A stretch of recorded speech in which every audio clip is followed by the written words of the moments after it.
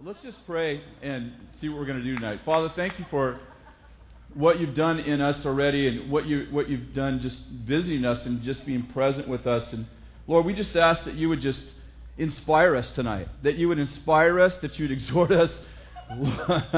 Lord, you take anyone in this room that's struggling with hopelessness or fear or discouragement or depression, Lord, that you would just, your Spirit just come on them. You take ashes and turn them into joy. Lord, we just pray for that right now, that you would take people who are in fear and that you would cause them to be as bold as a lion, in Jesus' name. Lord, that you would just create in people just courage and boldness, and Father, that you would just give us a strategy to see the nations just really rocked by God.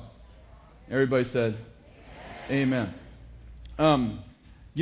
When Samuel, in fact, why don't you turn to 1 Samuel chapter 9, and we're just going to look at something we've talked about before, but I want to just kind of take it a different direction tonight. 1 Samuel chapter 9 is a story about Samuel when he anoints Saul as king, and the story begins in the 9th chapter and the 15th verse, with Saul has lost his donkeys, and Saul's father's a farmer. He's lost his donkeys, and he sent his son Saul out to find the donkeys, and they're looking, they can't find the donkeys, and finally Saul's servant says to him, why don't we go to this next city and see if maybe there's a prophet in that city. I've heard there's a prophet in that city, and maybe he knows where our donkeys are. Wouldn't it just be awesome if we could get back to that core value where we really believe two things. One, that God cared about donkeys, that he cared about the small things of our life. How many know that the Lord, the very hairs of your head are numbered? That God, you have a God who cares about the little details of your life. I remember when we were young. Am I fading in and out? I remember when we were young, when Kathy and I, before we got married, I'd say, why don't we? She'd be going through a hard time or something. I'd say, why don't we pray for you? And she'd say, no, I don't want to pray for me because I don't want to bother God until I really need something big. This is before we were saved. I'm like, I think that He has enough for us. When we have little things and we have big things. No, I don't want to bother God with something small. Like, I can handle this. I'll wait till there's something big, and then I'll use up my lotto ticket for that or whatever. How many know that we often feel that way? We would never say that, but sometimes we feel like, well, you know what? If we take an offering for this building, then it's going to affect the poor people. Like, God has limited resources. We can only do a little bit. And how many know that God wants to break that poverty spirit off of us? Anyway, but he says, why don't we go up to this next city? I think there's a prophet there, and maybe he can tell us where our donkeys are. And wouldn't it be awesome if we just got back to the place where people looked to God to discover little things like where are donkeys, where are lost children, who committed the crime, so on and so forth. I just feel like God's bringing us to this place where He's needing us into society. And, like Samuel said, is there not a prophet in Israel? And I want to see us just begin to move in this direction. So anyway, they begin in verse 15. So Saul is out looking for the prophet, looking for his donkeys, finds this prophet, verse 15. Now, a day before Saul's coming, the Lord revealed this to Samuel, saying, about this time tomorrow, I'll send you a man from the land of Benjamin, and you shall anoint him to be prince over my people Israel, and he will deliver my people from the hand of the Philistines. For I have regard for my people, because their cries come up to me. Then when Samuel saw Saul, the Lord said to him, behold the man whom I spoke, this is the one who will rule my people. Then Saul approached Samuel in the gate and said, tell me please where the seer's house is. And Samuel answered Saul and said, I am the seer. Go up before me to the high place, and you shall eat with me today. And in the morning I will let you know, and I will tell you all that's in your mind. Say, I'll tell you all that's in your mind.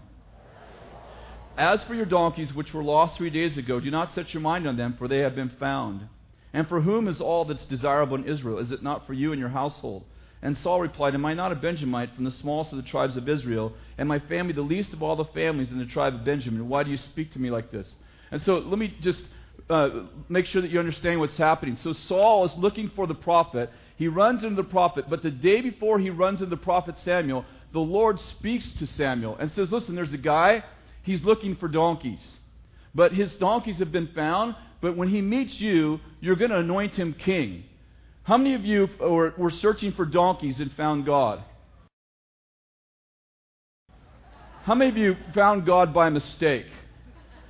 How many of you know that God can use donkeys to motivate you to find Him? That sometimes we think that we're going someplace for one thing, and when we get there, God has actually tricked us into finding Him. It's funny how we find the will of God. Have you noticed that? Sometimes we think that we're going to prepare, we're going to go do this and that, and we're going to go to seminary, we're going to go to university, and we're going to graduate, and we're going to get a degree, and we have it all planned out, and we get there and we find out that we were actually looking for donkeys, and we found the prophet, and God changed the whole direction of our life. How many of you prepared for one thing and found yourself doing another? Isn't that interesting? And so Saul meets Samuel, doesn't know he's the prophet, and he says, hey, can you tell me where the seer's house, where's the prophet's house? And Samuel says, I am the prophet, and now your donkeys have been found, but I want you to stay with me, for tomorrow I'm going to tell you all that's in your heart. For aren't you the one that all of Israel is waiting on? And Saul has this incredible kind of like self-esteem issue, and he says, I don't know what you're talking about. Like, I'm from the smallest tribe. I am from the smallest family in the smallest tribe. I don't know why you're talking to me like this. But here's what's interesting. Samuel says, I'm going to tell you what's already in your heart. Listen, this is in your heart. How many of you know that it was in his heart to be king, but he didn't know it? That there are things that are in your heart, but they haven't got to your mind yet. That when your heart hears them, your heart rejoices. How many of you have ever read a passage of Scripture or heard a message or have someone say something and you begin to cry and your mind's all, what's going on? Someone talk to us. How many of you have ever had that? Does your mind talk like that? That's the exact voice my mind speaks in. Let's go to chapter 10. So it's morning. No comments, please. And Samuel took the flask of oil, chapter 10, verse 1, and he poured it over his head, and he kissed him and said, has not the Lord anointed you as ruler over his inheritance? And when you go from me today, you will find 2 men close to Rachel's tomb in the territory of Benjamin, and they will say to you, the donkeys which you went to look for have been found, but behold, your father ceased to be concerned about the donkeys, and he's anxious about you, saying, what about my son? You'll go from there, and you will come to the oak of Tabar, and there will be 3 men going up to God at Bethel. Isn't that interesting? Going up to God at Bethel. Even there we were famous. This is even before podcasting. It's just amazing. And they will meet you there, one carrying 3 young goats, another carrying 3 loaves of bread, and another carrying a jug of wine. A jug of wine. I don't know why that seems funny right now, but let's just go on. Verse 4, and they will greet you and give you... Would you please... They will greet you, and they'll give you 2 loaves of bread. They won't give you the wine. They'll give you 2 loaves of bread, and you accept it from their hand. Somehow that just seems so funny right now. And afterward, you come to the hill of God, where the Philistines' garrison is, and it shall be... Please stop. You'll come to the city. And this is the place we're getting to right here. And you'll meet a group of prophets coming down. This is the main point of this part of the message. Okay. You're going to meet some prophets coming down from the high place with a harp, tambourine, flute, lyre. Why would they name an instrument after lying? I don't get it. Anyway, before them, and they will be prophesying. And then the Spirit of the Lord will come upon you mightily, and you shall prophesy with them and be changed into another man. Verse 9, and it happened when he turned his back to leave Samuel, God changed his heart, and all these signs came about that day. This is a very interesting story because Samuel says, what's going to happen is, you got a prophetic word, but you need a changed heart.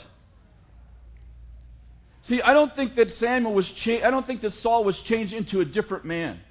I think he was changed back into the man he was supposed to be. How many know that when Jesus died on the cross, He didn't just die for our sin. He died because we all fell short of the glory.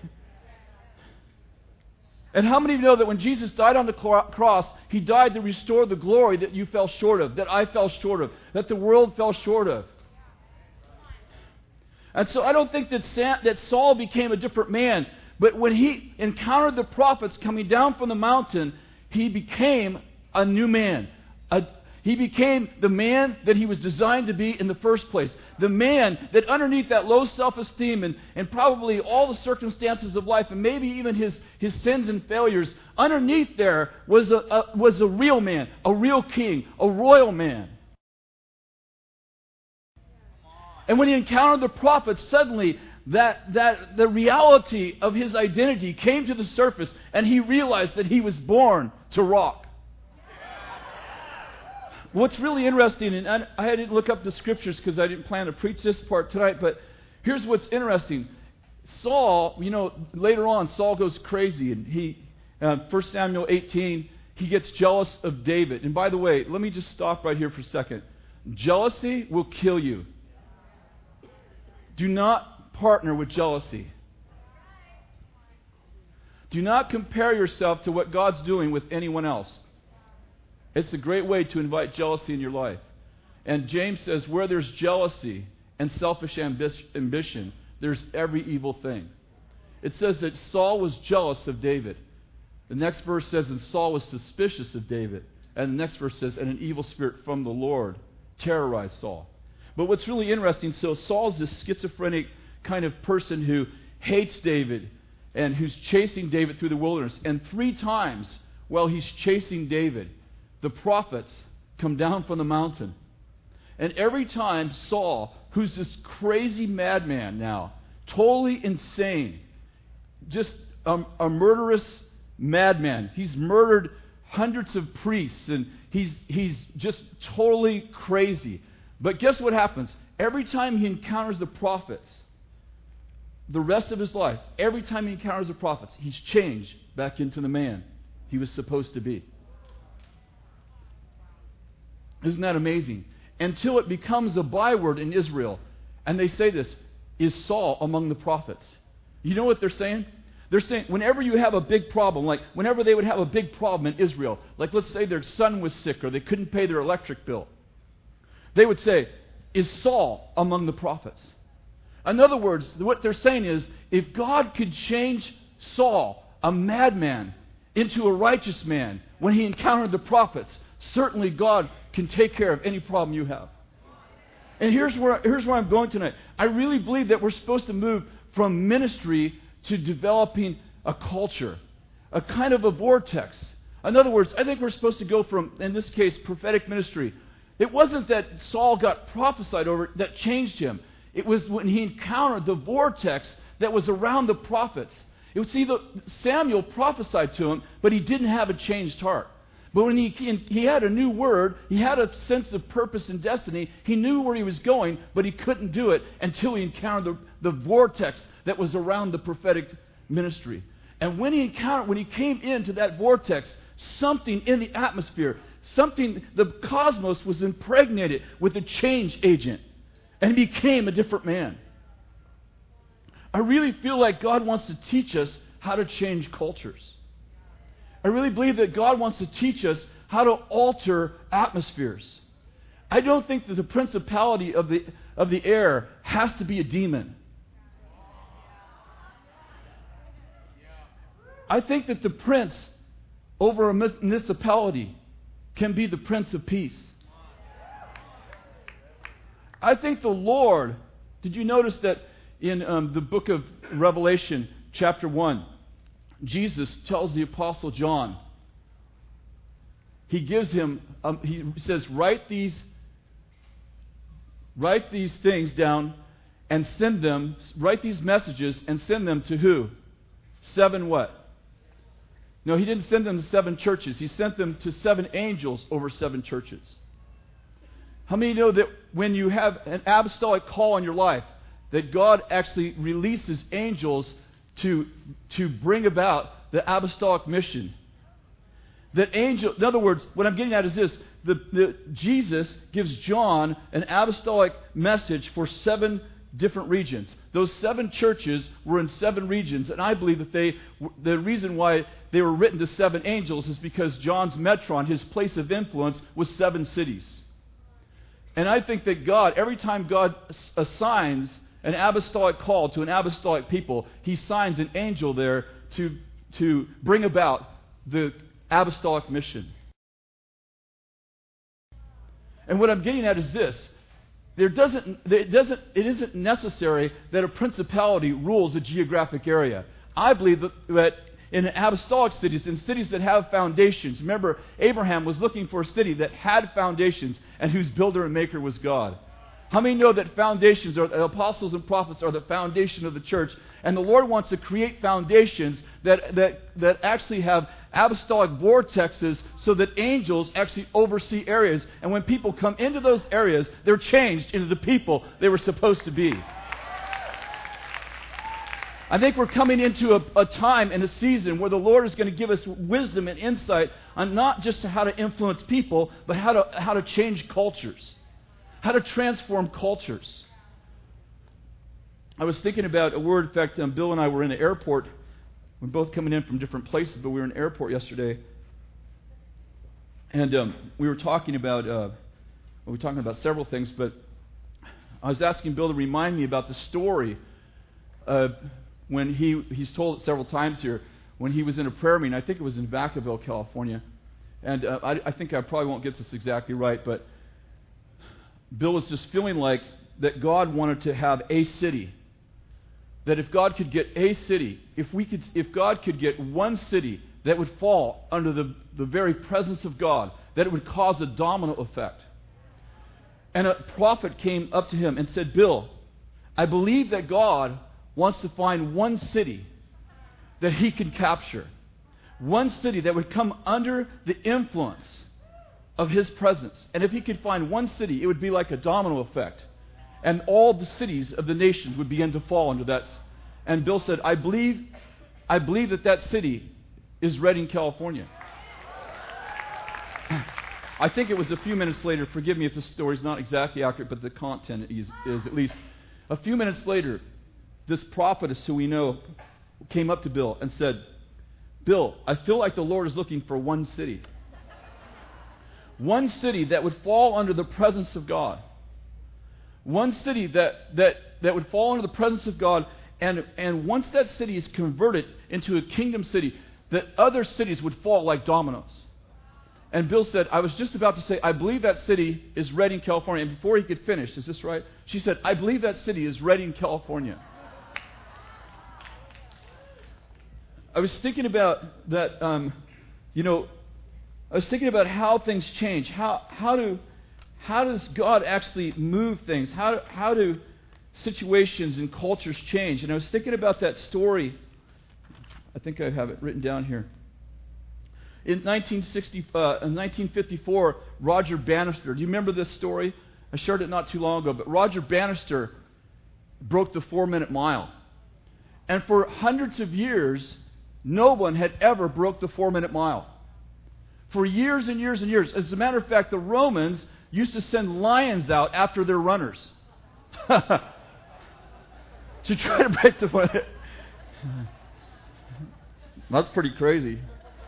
It gives a whole nother meaning to losing. Right before Roger Bannister broke the 4-minute mile, in a medical journal, there was a study done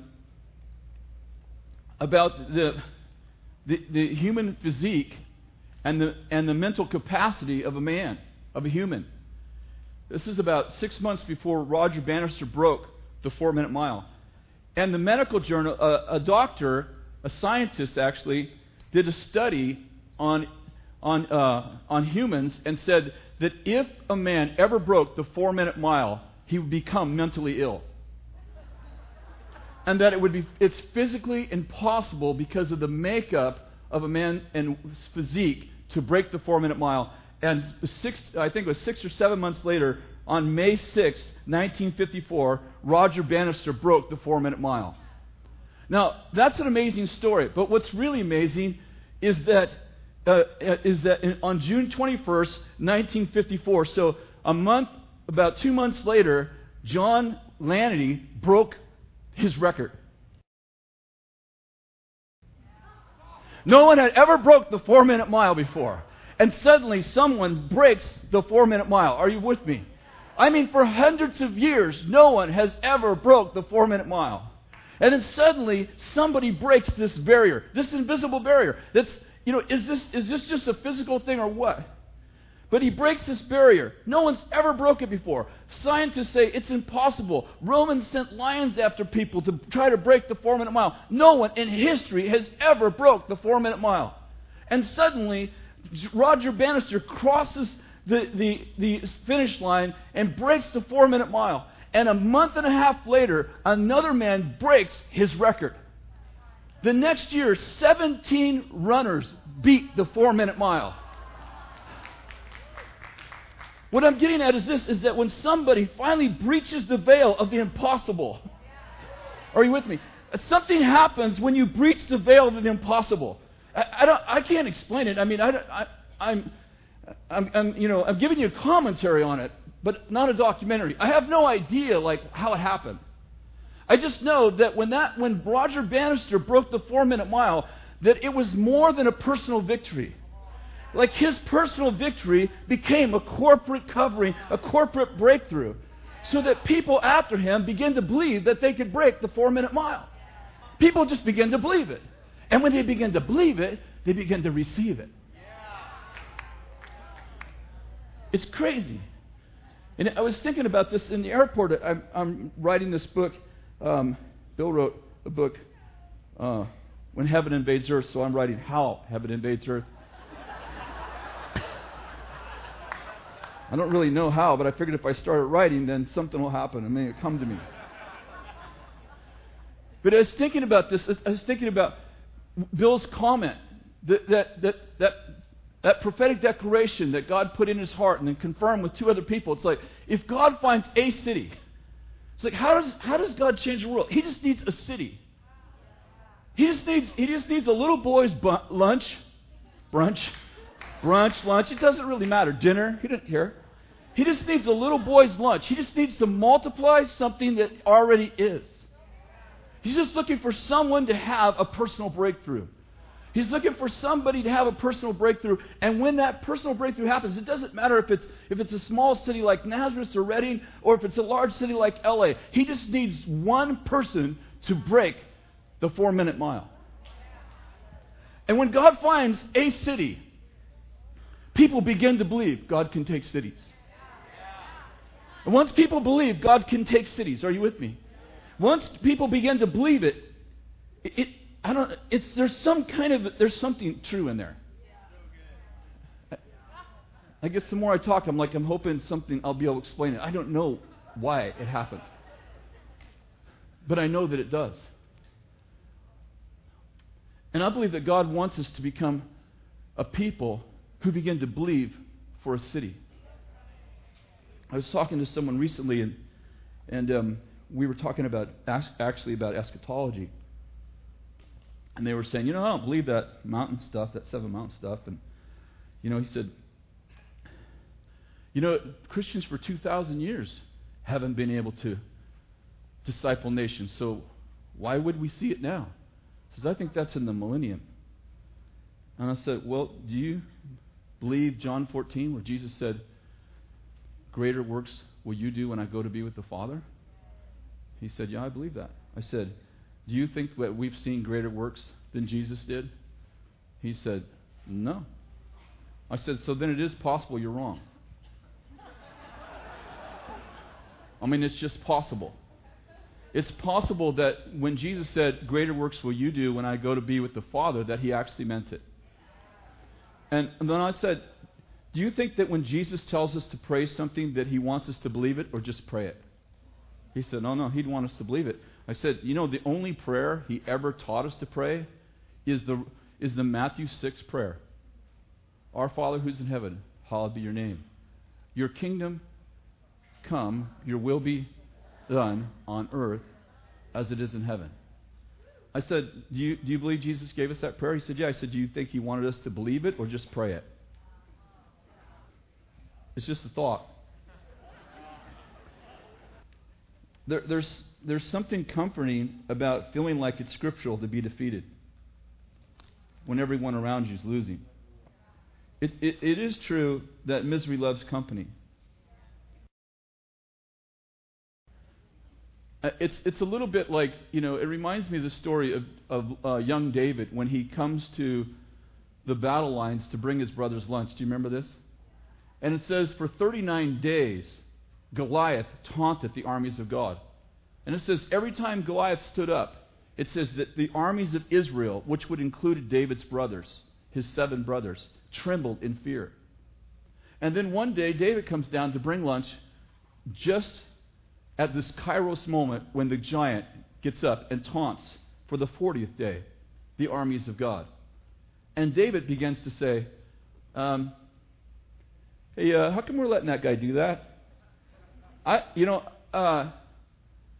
And he hears 2 guys talking. He's like, anyone who beats this guy is going to get the king's daughter. And he goes, whew, she's a woman. So 3 times he asks, which daughter are we talking about? We're talking about Michael? Whew, she's a babe. And his brother hears, his oldest brother Elam hears him conversing with this one of these guys about the reward. How many of you know it's spiritual to, you were born to live for a reward? Oh, I don't want anything. I'll take yours. He who comes to God must believe that He is, and that He's the rewarder of those who diligently seek Him.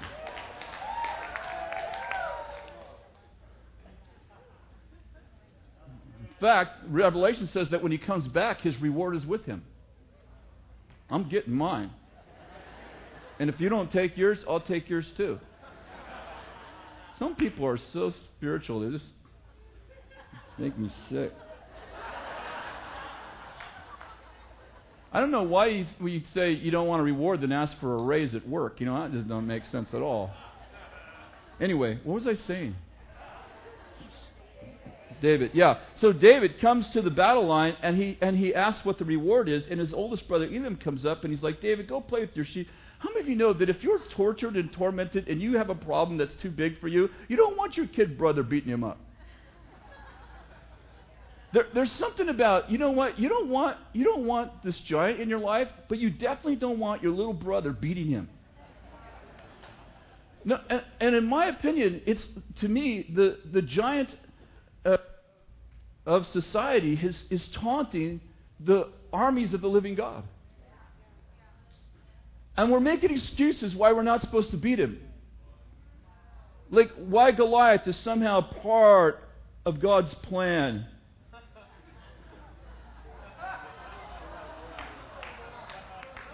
Like it's in there in the book of Revelation somewhere. Like he's supposed to be there. And David thought, no, he's not supposed to be there. I think we're supposed to kill him. He's taunted the armies of the living. There are people that have a bigger devil than they do God. They're just convinced that God cannot do what He said He'd do. I wrote this down. That's why I brought this up here, so in case I got nervous, I could read it. It's a part of a chapter called Impregnating the Cosmos, but I just want to read you this one paragraph. I'm personally on an eschatological journey. I feel like Abraham when he first met God. The Lord told him to leave his country to a land He would show him.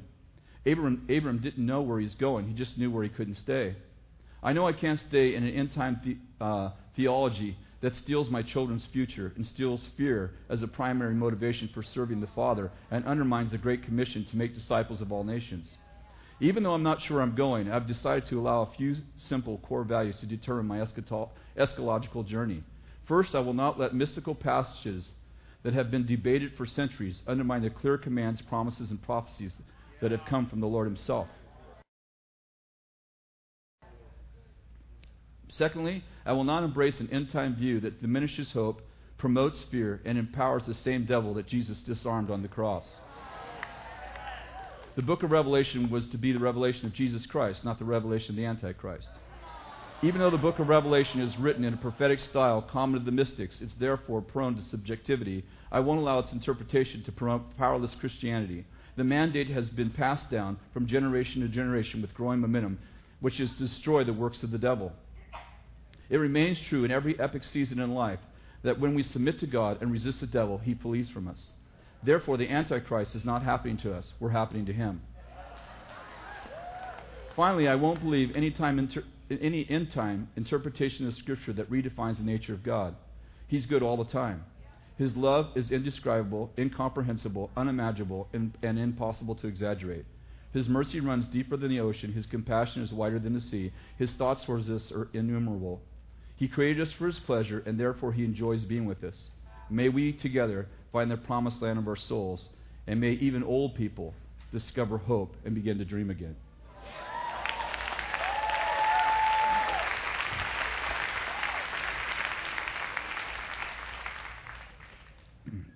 And Jesus said, "Behold, I've sent you out as sheep in the midst of wolves. So be shrewd as serpents and innocent as doves." How many know Jesus cried out, "He who eats my flesh, he who wants to follow me, has to eat my flesh and drink my blood"? And they all left. So you know what he did? He sent you out as sheep among wolves. How many know people are hungry for the body of Christ? They just don't know it. They want to eat you. They don't want a little cup of juice. They want the whole meal. But how many of you know we're not just talking about a consumption, we're talking about assimilation. Because people need to assimilate what they consume.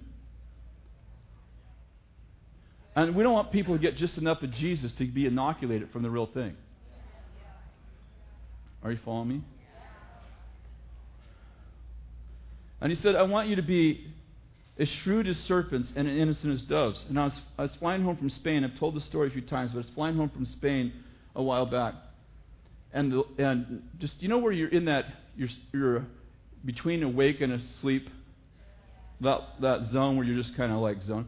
I'm in that place, and I'm just about to fall asleep, or I'm just about to wake up. I don't remember which. And I hear this verse: "I want you to be as shrewd as serpents and as innocent as doves." I haven't read that passage for a long time, so I knew the Lord was talking to me. And then the Lord said, "You've done the dove thing well, but you don't know a thing about serpents." He said, "I want you to study the ways of serpents so you can emulate their ways and undermine their purposes." And I began to realize that, and listen to this verse, Luke 16:8. "His master praised the unrighteous manager because he had acted shrewdly, for the sons of this age are more shrewd in relation to their own kind than the sons of light." I believe the Lord's going to begin to give us a strategy to infiltrate society, and it may not be the strategy that you thought of. I have a feeling that we're going to be sheep in wolves' clothing. I don't know if you got that. I have a feeling that many of us, like, I believe in covert ministry. Like, I believe in peaceful revolution. I believe in Martin Luther King. I believe in Lou Engle. I think I want to be really clear. Like, I believe in overt ministry. But I think that it takes more than just overt ministry. I think it takes overt and covert. And I think the Lord wants to begin to seed us into the seashore of humanity. And in places where no one's ever gone before.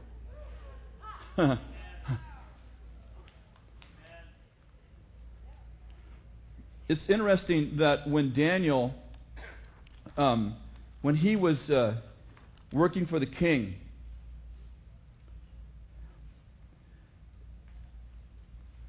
in Daniel 1, verse 7, it says, "The commander of the officials assigned new names to Daniel and his 4 friends, and he named them the names of the king's gods."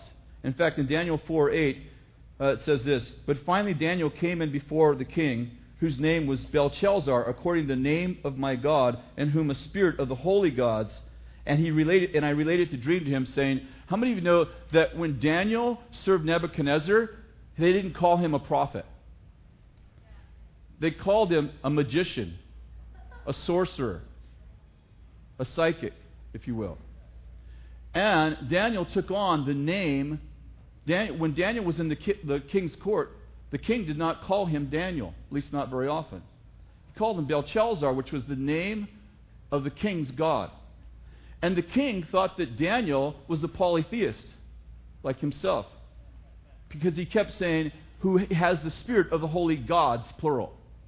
It wasn't until he has an encounter in the 4th chapter, at the end of the 4th chapter, that he realizes that the God of Daniel is one God. But for four chapters, he thinks that Daniel is a polytheist and that he's serving multiple gods. Now, here's a really interesting part of the story. Daniel won't eat the king's food. And he won't violate his commitment to pray 3 times a day, even if it's going to take his life.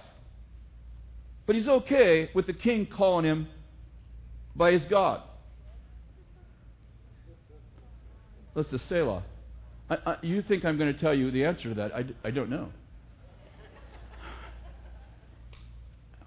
I just have a sense that what's going to happen in the next few years, the world's going to redefine who they think we are so they can accept us.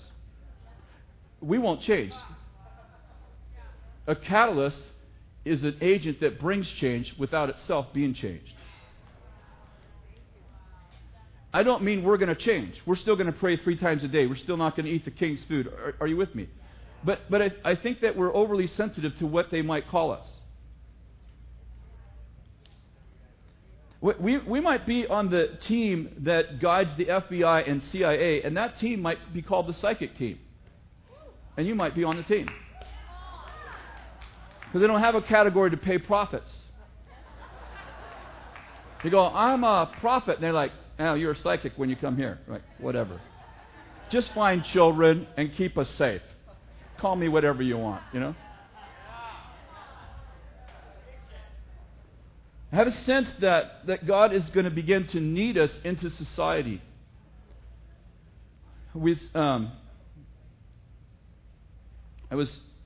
was praying, this is probably 3 or 4 months ago, and I felt like, you know how the mascot of the prophetic movement in the church for I don't know how many years has been the eagle? Like whenever you see, whenever we put out a brochure, oftentimes for a prophetic culture, prophetic conference, we'll have the eagle on the front, or, it's just, and eagles are all through the Bible are symbols oftentimes of the way that we see what can't be seen, the way we can see from a distance, and so on and so forth. And there's that whole thing. But I was actually just laying awake one night, and I felt like the Lord said the mascot for this season is not the eagle, but it's the owl. The Lord said the owl is nocturnal, sees in the night, and knows who's who. So I was during Brian and Jen and Kathy's worship school, I was doing one session, and they asked me to come in, and so I had this whole thing planned, and the Lord says, as I'm coming to the pulpit, the Lord says, I want you to prophesy over the school. I said, okay, what am I going to prophesy? He said, the owl thing. I said, all right, the owl thing. So I come up and I start prophesying that the Lord is changing the mascot from the eagle to the owl, because we're going to see into the night. We're going to look into the lives of people like Rahab, who on the outside look totally evil, and we're going to go, you know what? There's the great-great-great-great-great-grandmother of Jesus Christ right there. She looks like a prostitute, but it's the great-grandmother of Jesus Christ, through the lineage of David himself. And so anyway, so I'm up there and I'm sharing this this kind of exhortation prophecy, and I get done sharing that, and Jen comes up and she says, this guy, who he's not part of the school, but he's been kind of auditing the class, he found an owl today in the road, and he brought it to class. Now that's weird, right? So the next day, I fly to Los Angeles. My son Jason and I fly to Los Angeles to meet Ahmad Gibbons, because Ahmad's read my purity book, the white-covered purity book. And Ahmad has the #1 show on VH1, which is called Real Chance at Love 2, which is, VH1 is a very sleazy, I don't recommend you watch it. He keeps sending me copies of the different series, and I'm like, I can't watch this. But he reads my book and gets totally rocked. He reads my book, gets totally rocked, and he tells our attorney, who's also his attorney, just a real godly guy, he says, I want to get this book. on my show. On this totally sleazy show. I want to get your purity book on there, but I need it to have a different cover because I don't want the white Christian thing on there. So we put a black cover on it called Sexual Revolution, the naked truth about moral purity. And Ahmad wrote Ahmad, who's, admittedly, publicly struggling with his own purity, wrote a endorsement on the back of the cover. So my son and I go down to meet Ahmad to just talk through this deal of the book being on the show, and we're like, wow, we've never done this before. Wonder what's going to happen when the Christian world finds out that we have a purity book, Christian purity book on VH1. The Christians don't tend to like when you actually love people who they're supposed to be reaching.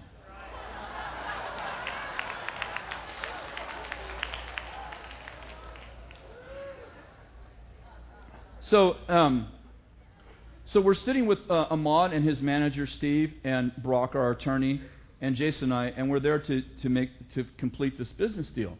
We're there about 10 minutes. Ahmad is an African American young man, long hair. He's got a band called the Stallionaires. It's not a Christian band. He's just really a cool guy. But Ahmad has this thing. He really loves God. Raised by a preacher. So we're in the room and we're talking about the practical part of the book and how he's going to get it in and all the stuff about the book. And maybe 10 minutes goes by, and this thing happens to me. I don't know who else. We're all unique, so God speaks to us individually, right? Well, one of the ways God speaks to me is I see things over people, and sometimes I'm trying to have a conversation with them, and the thing gets so clear, I can't really concentrate on what we're talking about. So we're doing this business deal, and I see this thing over Ahmad. I see the word prophet over Ahmad. And I see an owl sitting on his shoulder. So we're trying to have a conversation, but I can't get past this.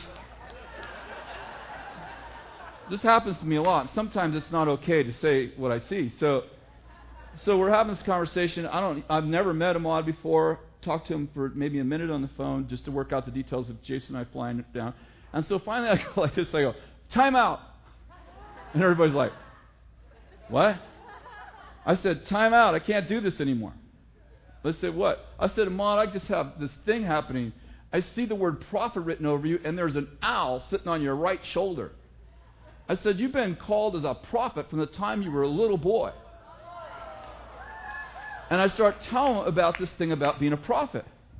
He looks at me like he's seen a ghost.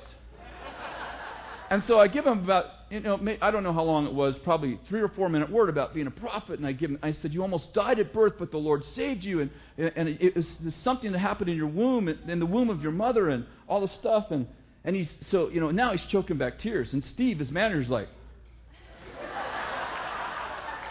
and Brock is like, I hope this is okay, And my son's got his hand on my leg, which is kind of like, I don't know if it's like, Dad, be quiet, or I wish Mom was here. Or if it's he's praying for me. I don't know which it is. So when I stopped talking, Ahmad goes, you're never going to believe this. You're never going to believe this. I said, what? He goes, when you talked about that wonders and signs thing? I said, yeah. He goes, well, about 2 months ago, I think it was. He said, about 2 months ago, I'm walking down the street in this city. We're doing a concert there. And a white owl comes down and almost hits me in the head. And he goes, I go, that was weird. He said, 3 days later, we're in another city. And I'm walking down the street, and a white owl comes down, and it almost lands on my shoulder and passes me right by. And another city, another white owl. And he goes, that was really weird. He goes, a week later, I think this is all within 6 weeks, so maybe it was spaced out a little bit further than that. He said, we were in another city, and he said a white owl came right down, and he goes, you were there, weren't you, Steve? Steve's all. And he said, it swooped down right in between Steve and I and flew off. A white owl. Get this. This will freak you out. 2 weeks ago, I'm telling that story. And I have my iPhone. Usually I always keep it with me in case God wants to talk to me. I put it on vibrate so it feels like a manifestation.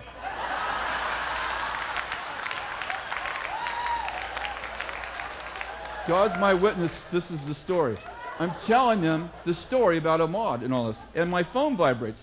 And I'm like, oh, whatever. And you know how if you don't get it vibrates again. So I'm just gonna take it like I'm kind of and I turn like this and I'm gonna just turn it off. But when I look down, it's Ahmad, and he goes, "You're never gonna believe this. Another white owl flew over my head." While I'm telling the story, he's texted me that.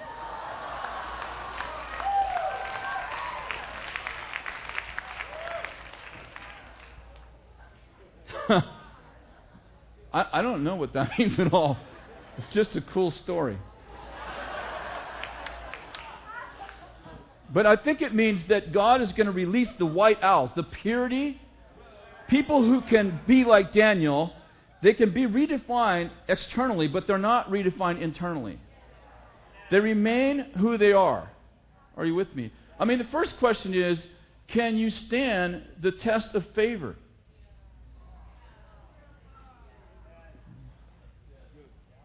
Solomon was taught this when he was a little boy. Unfortunately, he didn't listen to his own counsel of his father. When he wrote Proverbs, his dad said to him, when you sit at the table of a king, he didn't say if you, he said when you. When you sit at the table of a king, put a knife to your throat. Do not desire his delicacies, lest he deceive you. It's kind of amazing. I don't know where I'm going with this story, but we'll just see where it ends up.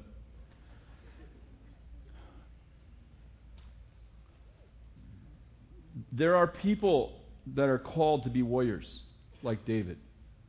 David was a warrior. And when he wanted to build, God loved the fact that he built a tabernacle for him. But when he wanted to build a permanent house, God goes, you can't do it.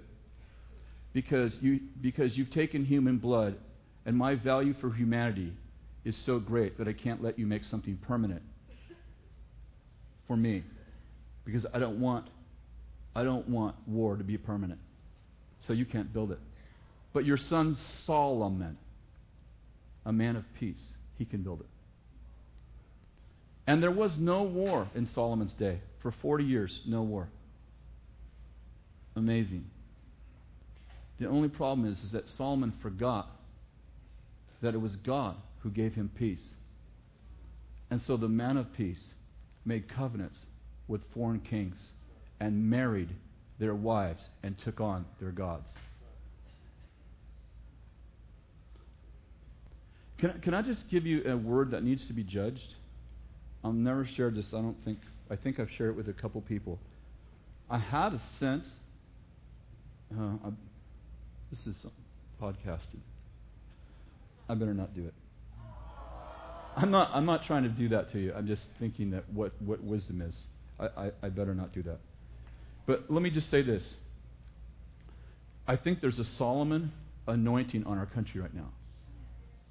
And my concern is that we don't sell. That we don't sell ourselves off to foreign kings. That we don't marry the daughters of foreign kings and take on their gods. That we realize that this peace that we're about to enter into is from God. If we'll know where it's from, we'll give credit to Him and will not feel the pressure to marry foreign gods. Marry foreign daughters and take on foreign gods. You just got to think through that. I can't say any more than that. But I think it's important that we realize that we are called to disciple nations.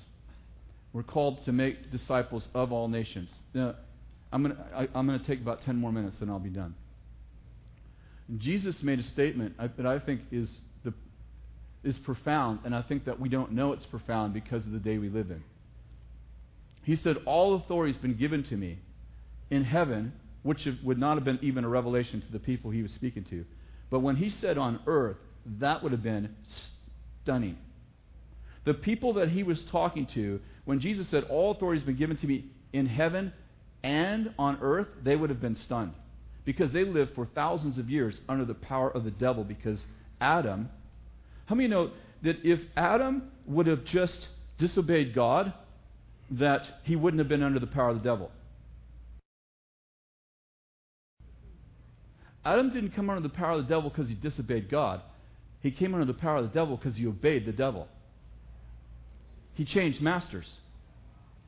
If he would have been walking through the garden one day after God told him don't touch that tree, and he would have said, hey, Eve, I got this idea, let's eat this tree.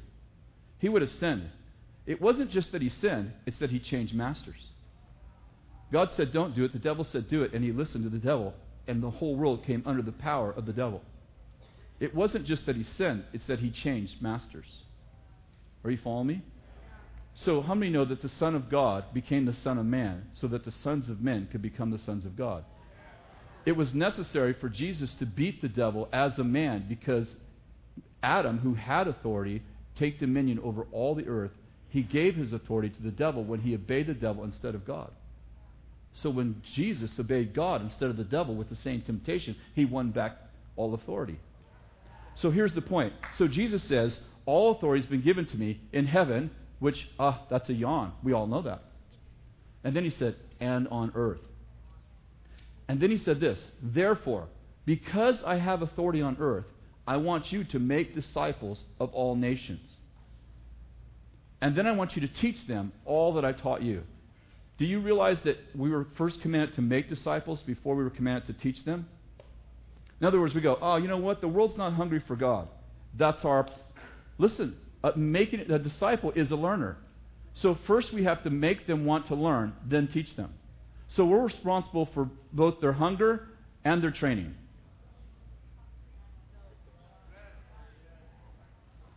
Did you get that?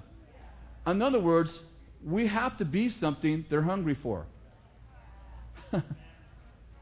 But here's where I was going. He said, because I have authority in heaven and on earth, I want you to make disciples of all nations. In other words, nations used to be, their authority used to originate from the devil because the devil was the god of this world. And all kings, mayors, governors, prime ministers, whatever you want to call it, everyone who had authority that was ultimately given to them from a demonic influence. Are you following me? But when Jesus won back, when he beat the devil at his own game, he got the keys to the kingdom, and that included authority over the earth.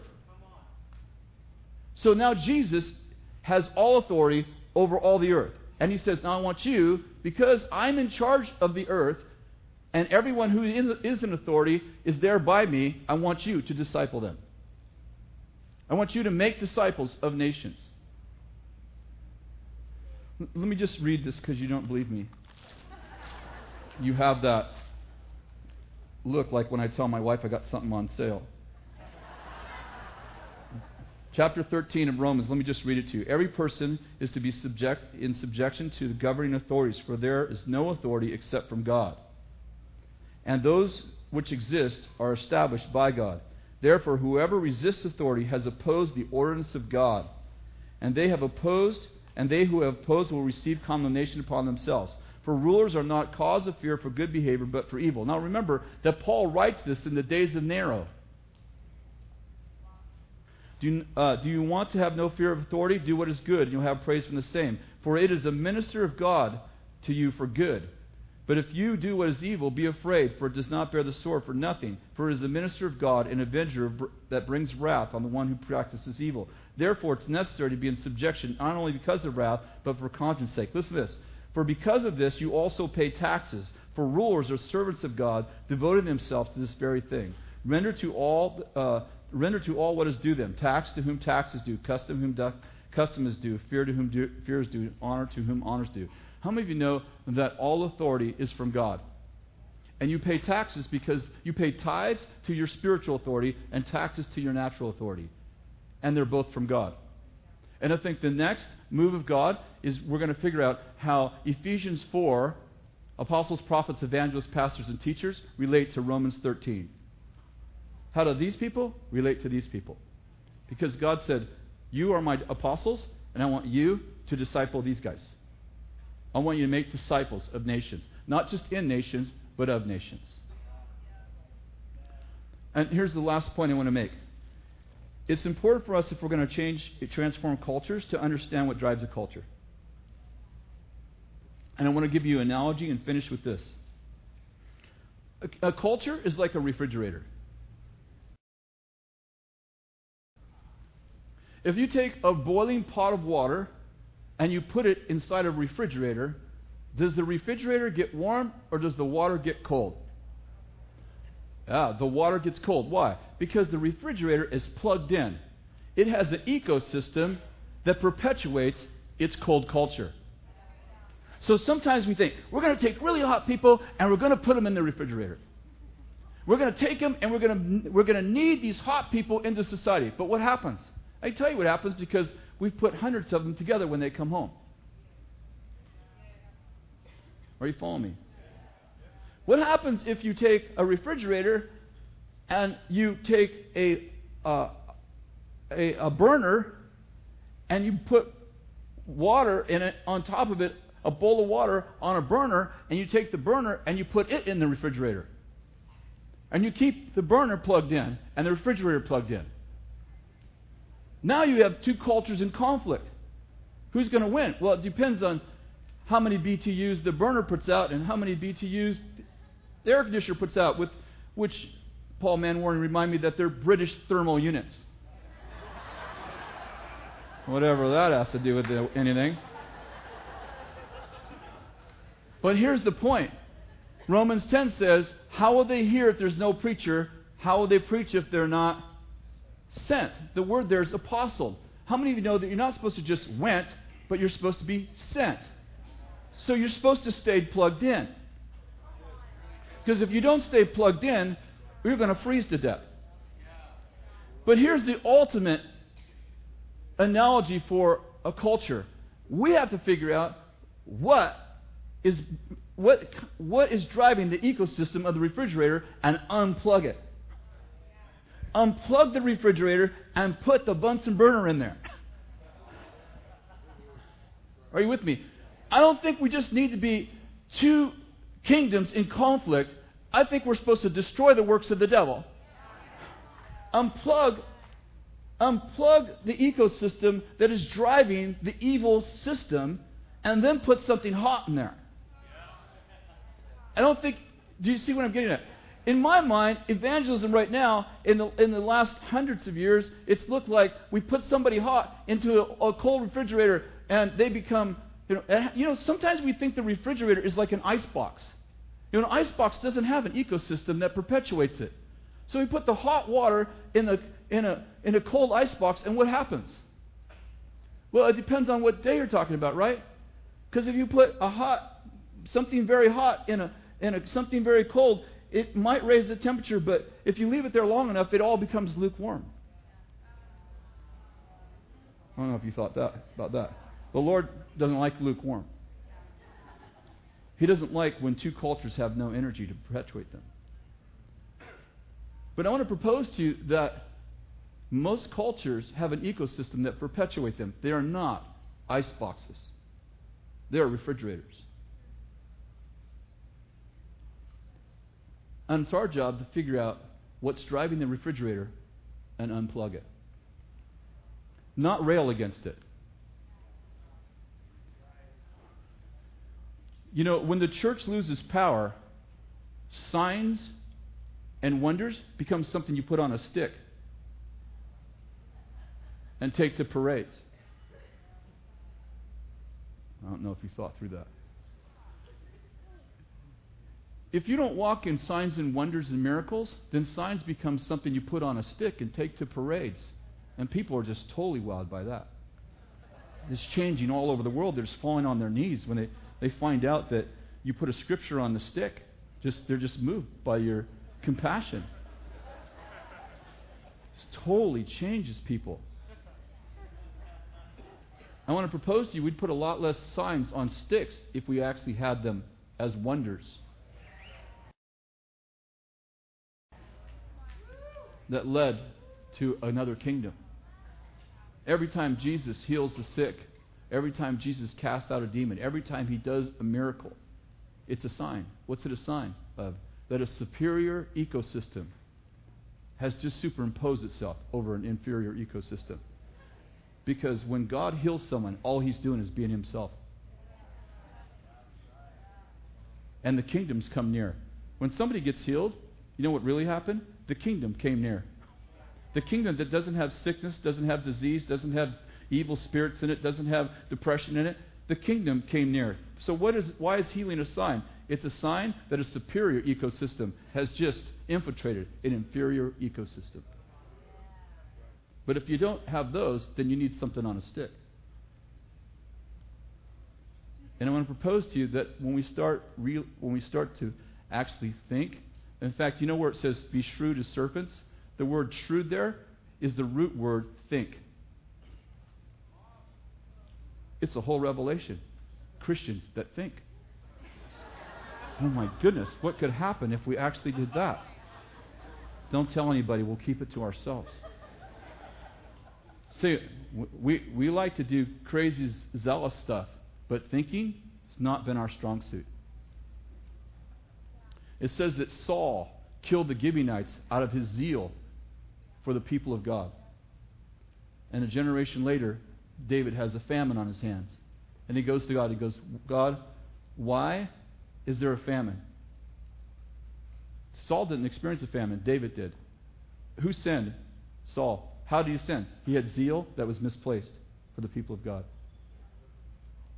God says Saul killed the Gibeonites and he brought a curse on the land. How many know zeal without wisdom bring a curse? You're trying to do the right thing. You're railing for God.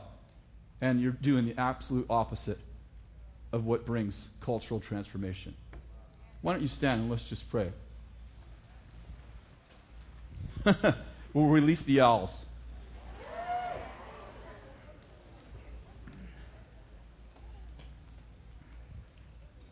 I love this. I was reading this today. In fact, I sent it to Bill. Graham Cook he's got one-liners like Bill. Two of them that I wrote down when I was in a conference with him. He said, we're being romanced by Jesus. Jesus is making a move on us. What if the next move is ours? I love that. And here's the other one. It's time to start praying as the bride instead of a widow. We are not a widow. Our husband is alive. So I want you to grab the hand of the person next to you.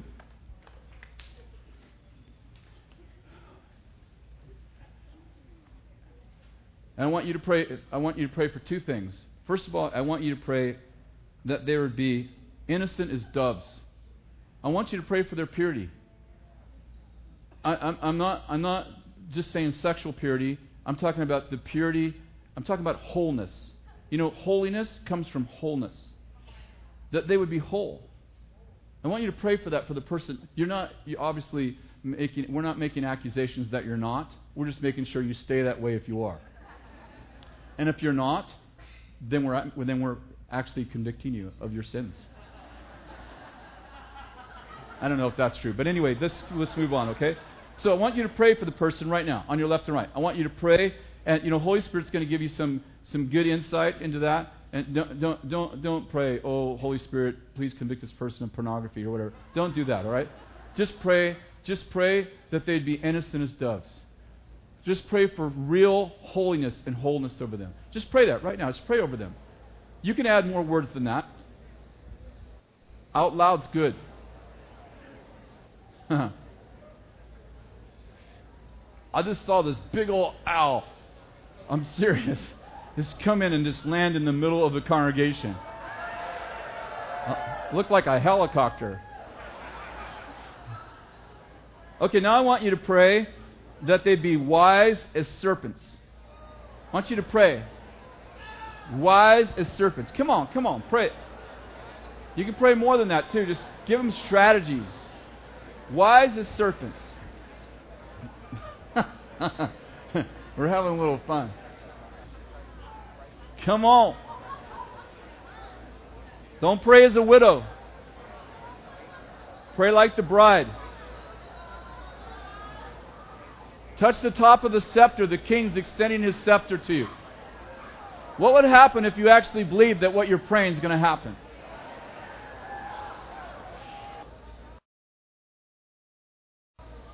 Lord, just release the Holy Spirit to hover over us, to brood over us. Lord, we pray for that right now. Let us be impregnated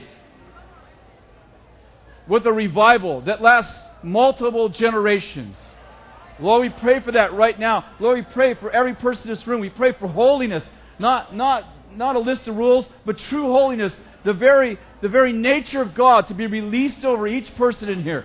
Lord, we just release that right now over every person. The true Holy Spirit, the Holy Spirit would just begin to infiltrate every part of our being, that we become cellular, that He would become cellular in us, that we would be holy people because we have a Holy Spirit in us.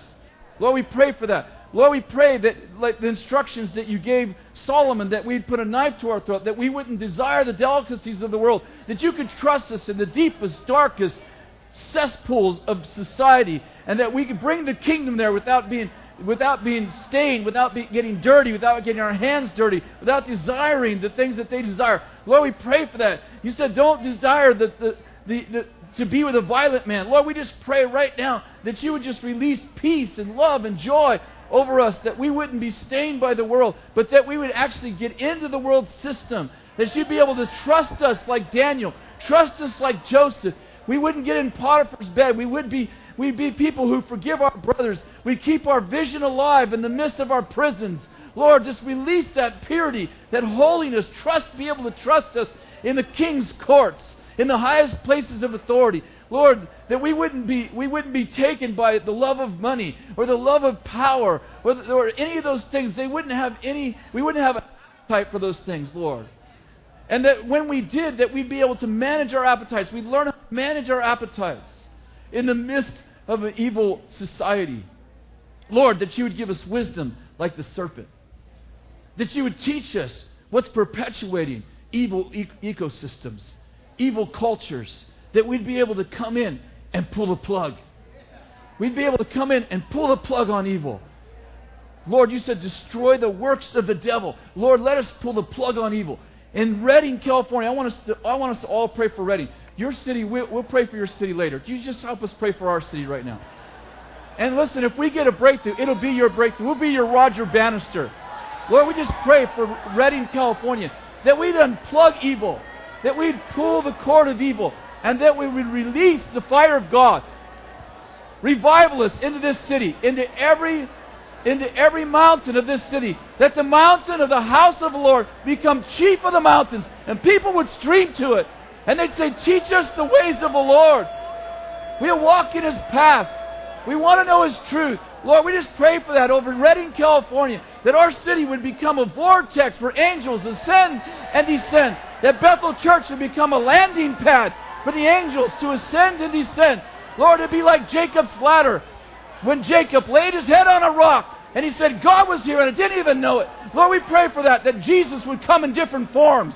Come on. Like the road of Emmaus, that Jesus would come in different forms and would sit with people, even in government and in education. Lord, let Jesus come in different forms in education. Come on, are you getting this? Let Jesus come in different forms in the government, in our government. Let Jesus come in different forms in the medical community, in the arts community. Let Jesus come in different forms. Lord, we just pray for that right now. Just release Jesus. We just release Holy Spirit. Have your will. We pray for every city official to come under the power, the conviction of the Holy Spirit. We pray for the righteous to rule in our city. We pray for righteous to rule in our city. We pray for drug addiction, that drug addiction would be broken over our city. That no drugs would be sold in our city. That people would come into our city with terminal diseases and they would leave healed. It would become a city of divine health. Lord, we pray that our hospitals would be empty because of the power of God. We pray that our school system would teach creation. They would know about the Creator. And Lord, that people, as they study in our city, we pray for a science lab to be set up in our city. So for Romans 1, a science lab. I see a science lab. What is that? I just see a science lab. I see a science lab.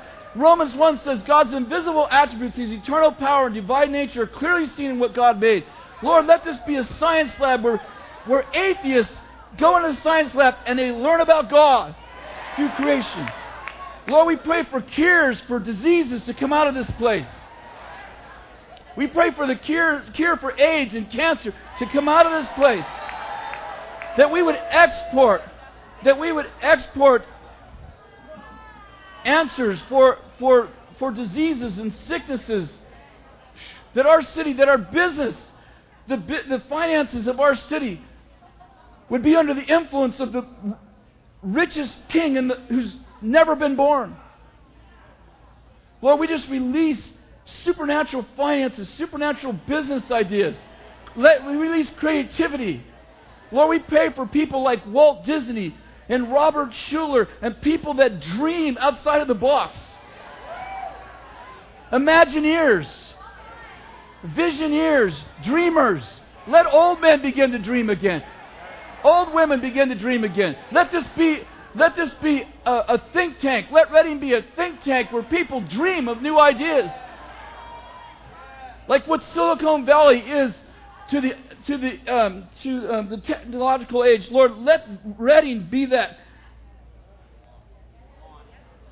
Yeah, what Nashville is to music and Hollywood is to movies, let Reading be that to think. Let people come here to think.